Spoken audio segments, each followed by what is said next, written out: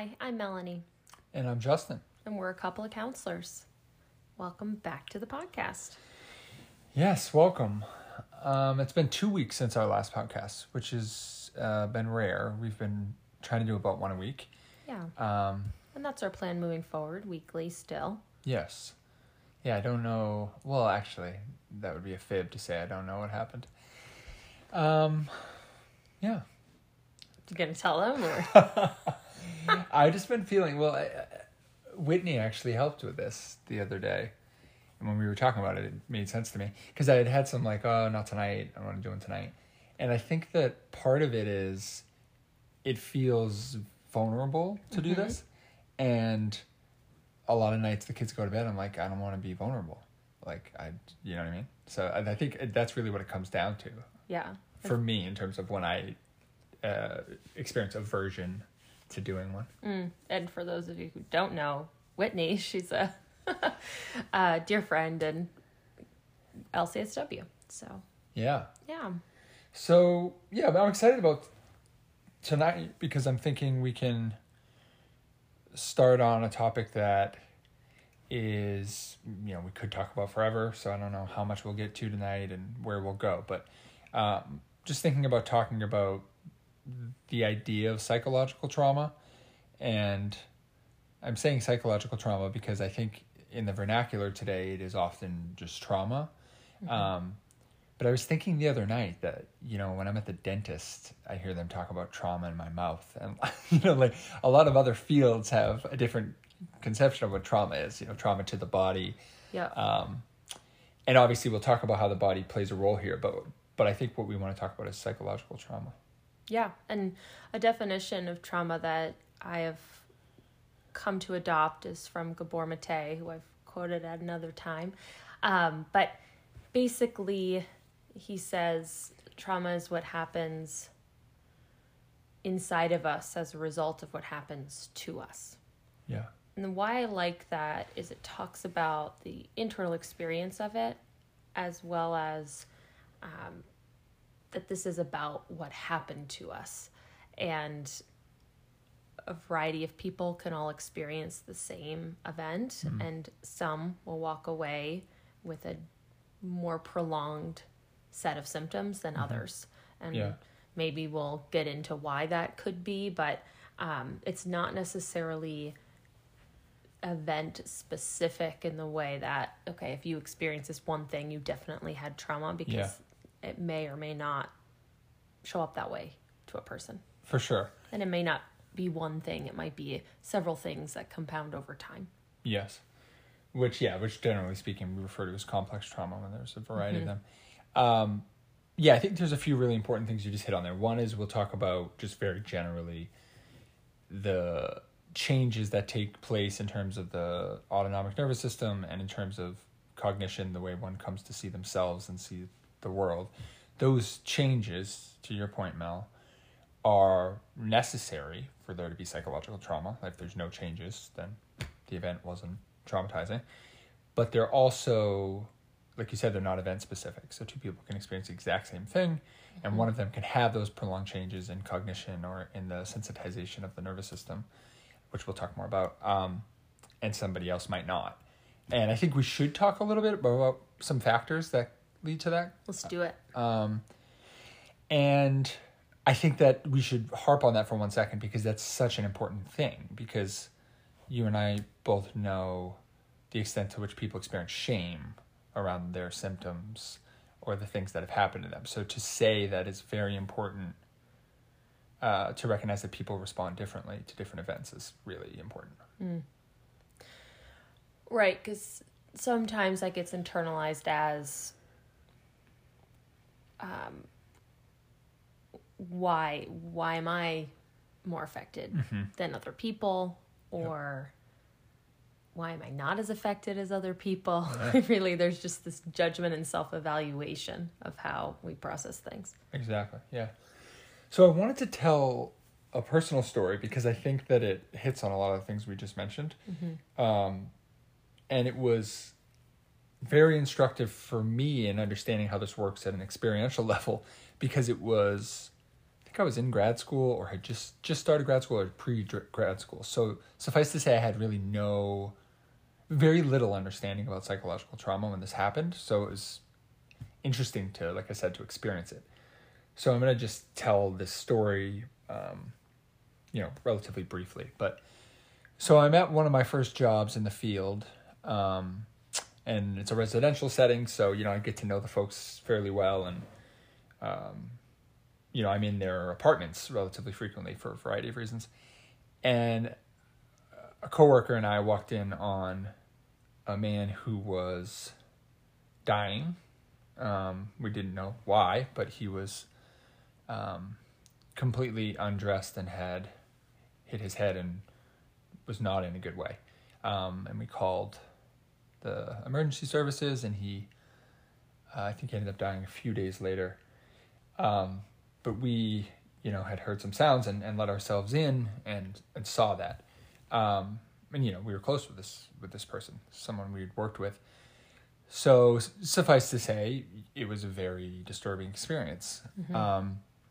And the thing that I want to say, there's a few things actually, but I want to start with the experience I had that was really interesting to me. I'm going to skip ahead to about 3 days later. I think, like I said, he had passed in the days in between. So a few days later, I was going to clean out his apartment. And I remember very specifically saying to myself, you haven't been in that apartment since. It's going to be difficult.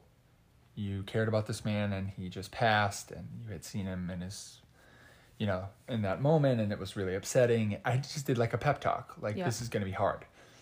And I walked into the room, and within 30 seconds, I was like trembling and starting to cry. And I was with coworkers, so I just let myself out and went out back and started to cry.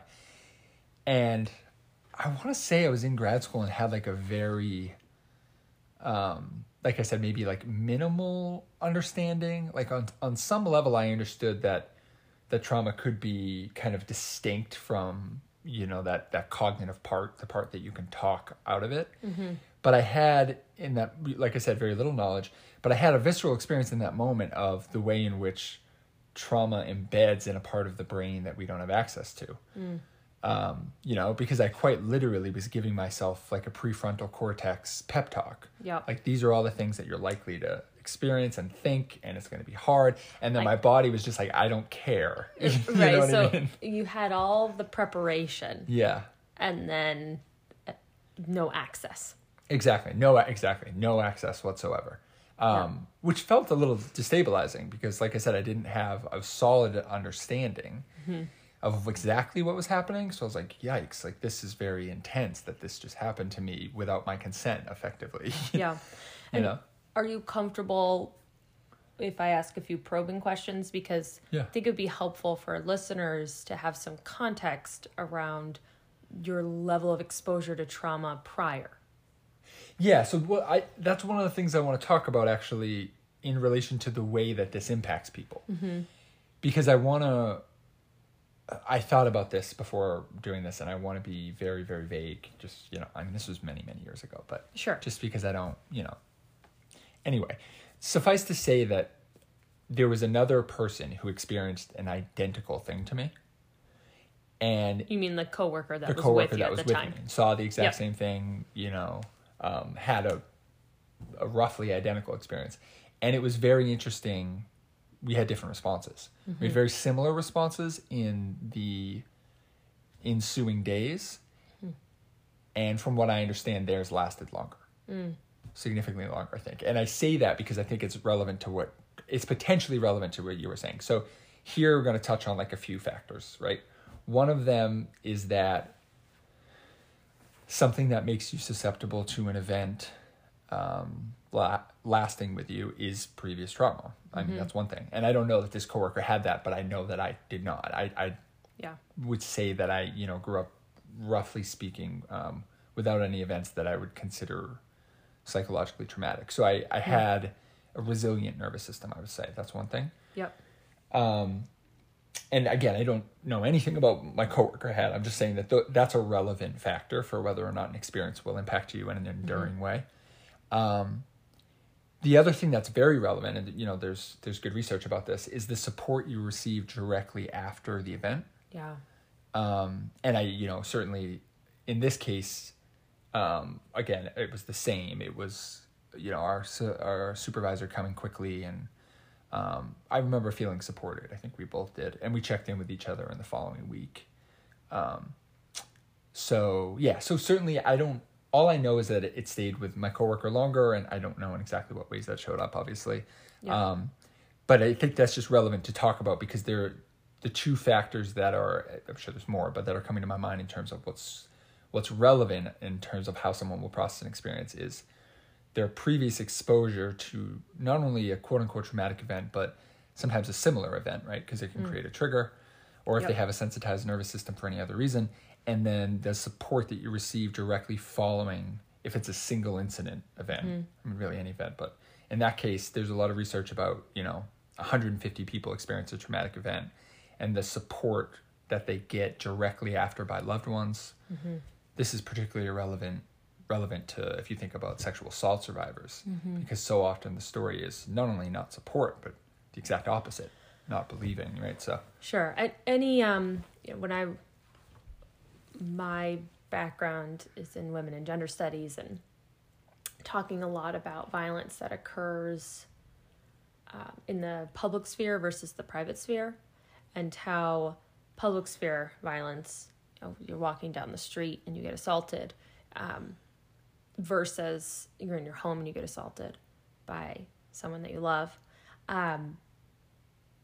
The way our society is structured to respond to that is very different, and including what gets support and attention, what are the pathways to have those kinds of conversations to protect yourself for, if you wanted to look at the legal system, there's a very clear way outside of the home to navigate that, and a very convoluted, complicated, difficult way to navigate that inside the home for a variety of factors we could talk about at length. But it really struck me learning about that as someone that, witnessed domestic violence as a kid, as someone that saw a lot of things happen in the home that we could say on paper is illegal.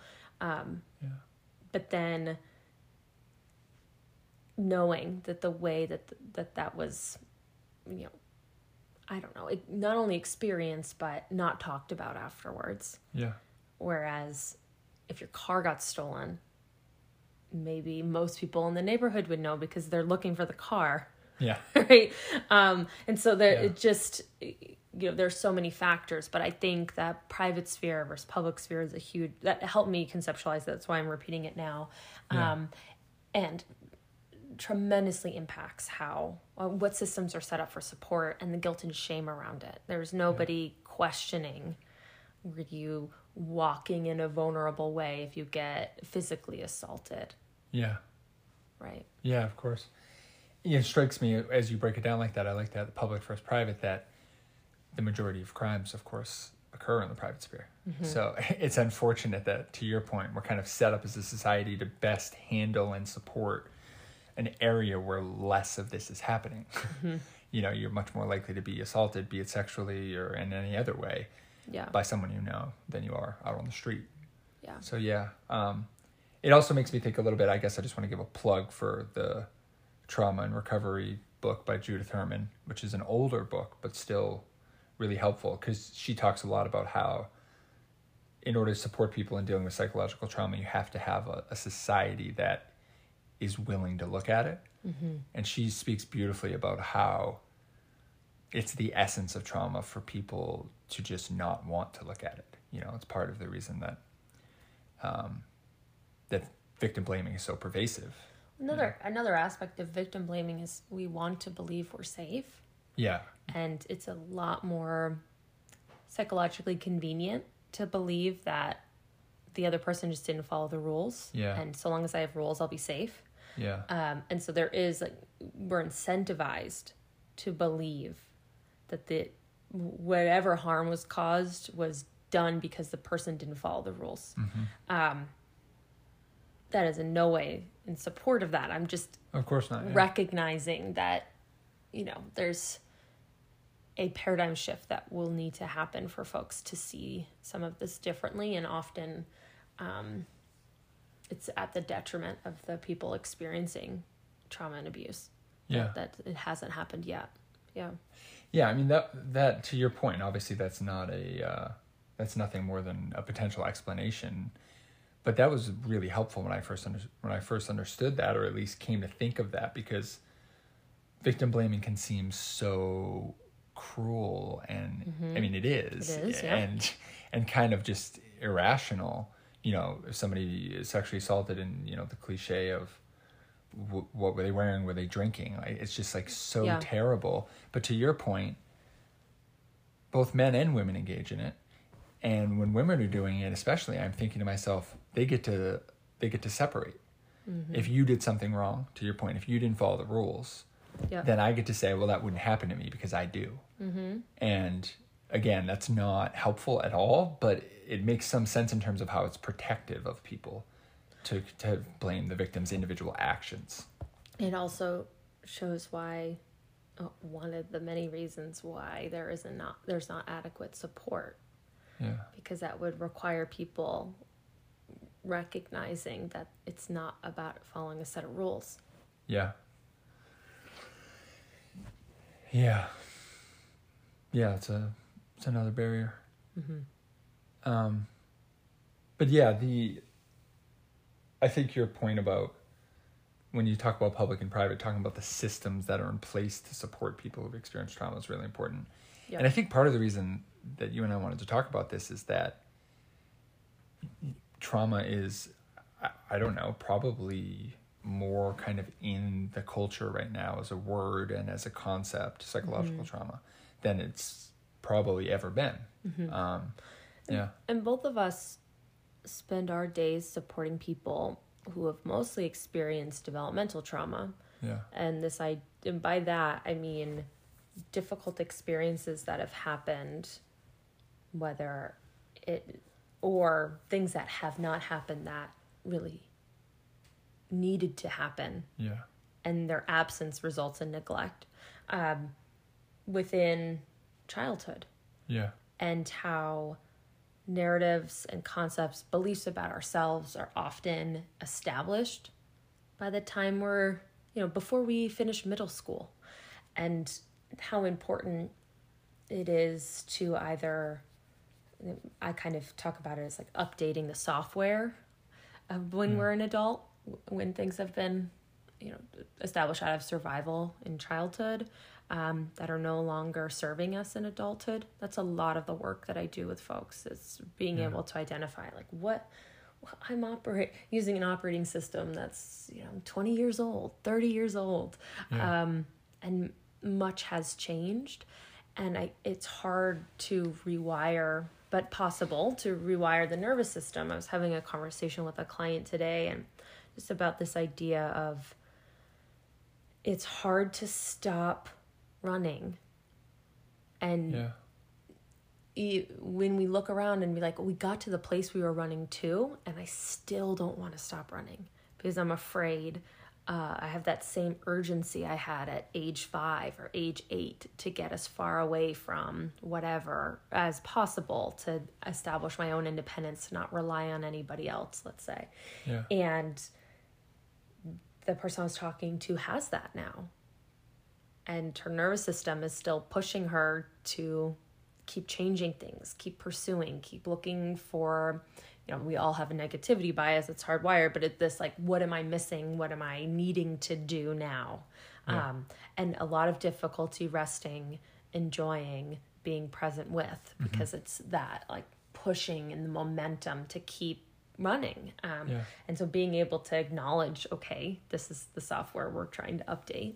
I can give other analogies besides software, but if we're any tech adverse people out there, but the idea of, okay, these things were established. These patterns are stress responses, survival responses, trauma responses. I sometimes use those interchangeably. We could go into the details of why those are slightly different, but the idea of, okay, when these patterns happen, I know we all are pretty like able to wrap our head around the single instant trauma.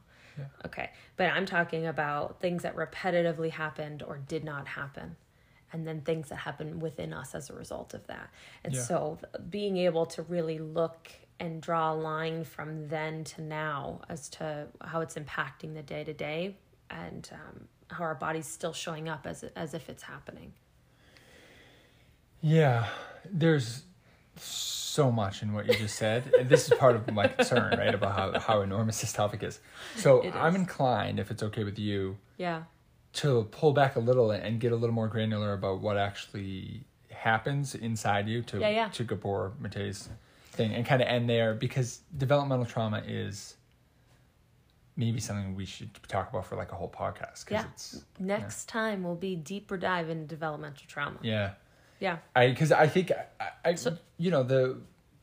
one of the gurus of trauma treatment, Bessel van der Kolk, and a bunch of his colleagues, and I think it was 2012, tried to get a developmental trauma diagnosis in the DSM, and they were denied for reasons that strike me as not very sound. But the point is, they did that because of what you're saying, which is it's extremely pervasive. Sure. In a way that it's much rarer to have these single incidents traumas out in the world than it is for people who just have things that happened to them in childhood, or to your point, things that did not happen. So what happens inside us? Give us a little, Yeah, I want intro. Try to do a little bit of a potted version, obviously. I actually like Judith Herman's conception. It's her, she's like 3 pillars that I think cover kind of all the symptoms pretty well. So the 3 pillars that she has are hyperarousal, constriction, and intrusion. So these are 3 things that can happen to you as a result of traumatic experiences. And just briefly, they are: hyperarousal is basically the sensitization of the nervous system so that it's on the lookout for danger. And to what you mentioned earlier, in people who say that they have trouble settling, they have this hypervigilance about them where they're checking, they're always, and this doesn't have to be physical safety, it can be, but it's often more in social settings. They're constantly checking about whether or not they're okay. Am I accepted here? Am I doing good enough? So there's a way in which you're kind of on edge. That's the hyperarousal piece, some anxiety, some anger, extra energy in the nervous system. Upregulated, out of the window of tolerance, if you remember that in the previous podcast, but yes. Yeah, exactly. And behaviorally, that manifests in panic attacks or rage outbursts. Racing thoughts, cognitively. The constriction part, I tend to think of internally as more of a dive in terms of like a numbness, a kind of like clenching, a kind of shutdown in the body. So this is, again, the bottom of the window. It's constricting energy, basically. So it's when you become more numb, more shut out, more dissociated. But in terms of diagnostically for, like PTSD, constriction is about avoidance, which is a number one. Your actual life becomes constricted behaviorally. Yeah. So there's the internal constriction that can occur, and then there's also the constriction of your life. So then probably the number one thing that happens to people when they've experienced a traumatic event is they avoid things in their life that could trigger that. Right. And that avoidance is constricted. Right. So, if you were attacked by a dog as a kid, single instance, and now you don't want to walk down the street without a person with you, or without, something like, or you don't want to go down a certain road, or if you move to a place and the neighbors have a dog and you're like, I'm not sure I can live here. It just, it can spread in a variety of circumstances. Exactly. Yeah. I just had a client the other day who had an experience happen at a certain place, and he was just talking about going out of his way to not have to drive by it. Yep. And it's easy to see, to your point, how those things could become pretty debilitating if your life gets smaller and smaller. So the avoidance piece is the constriction part, largely. And then the last piece is maybe what people think of more kind of classically, the intrusion, which tends to happen either in the forms of nightmares for people, or in intrusive thoughts, or what people might commonly understand as flashbacks. Yep. So the classic example is the war veteran who hears a car backfire and he's on the ground. And so the behavioral response is, I'm back in a war zone. The nervous system response is, you are in danger. Yep. And it all happens in a second, which that quick response, which we would call a trigger, is the backfiring. The behavioral response is the whatever he does, drops to the ground. And the internal experience that causes that quick reaction is a hyper-aroused response as a product of a sensitized nervous system. Yep. So that's kind of like tying all those things together. I don't know. This is a lot of clinical words, but I also, trying to make it somewhat accessible for people to understand roughly what happens. Yeah. I don't know if you want to add anything or what you think about that. I think it's important because it teases it out to be able to look at these three major categories. Yeah. And to recognize that there is a pattern to how it shows up inside of people. And the duration of how long that happens matters, because most people, most of the time, can have a larger reaction immediately following an event. Yeah. And then within a few days, a few weeks, a few months, that their ability to process and digest that experience, break it down into smaller pieces, keep what's valuable, leave the rest, gets put in a way that has time orientation. And what I mean when I say that, for those listening, is this idea of my body understands that it happened in the past. It's no longer happening. I'm not worried it's going to happen again. Yeah. But you can see, and when we talk about developmental trauma, why this gets very complicated if it isn't in the past and it is happening again. Yeah. But for purposes of this particular podcast, being able to see how there might have been times in your life where you experienced something that's really challenging, and for a small period of time, you had intrusion, you had constriction, and you said, hyperarousal. Yeah. I was like, avoidance, but no, that's in constriction. But being able to see how that process or that pattern of response is common across experiences. And then we tend to meet the folks, and I'm one of those folks where I've had experiences that the symptoms endured for much longer than days or weeks or months. And that's when we look at functioning and the things that we assess clinically are important factors as well. Yeah, that's well said. And I mean, I think the example that I gave earlier is a perfect example of what you're describing, because I did have that kind of intrusive response of being triggered, in a very obvious way, being back at the place that it happened and having, what can only really be described as a trauma response in that moment. And then, but it didn't endure in any way that impacted my functioning.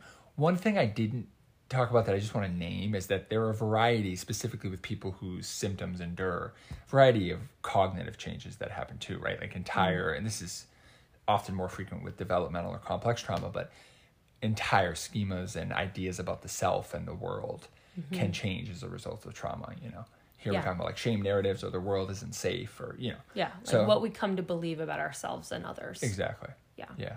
Because we didn't, in the definition, I didn't mention cognition as much, but obviously that can really be shaped by traumatic events. Yeah.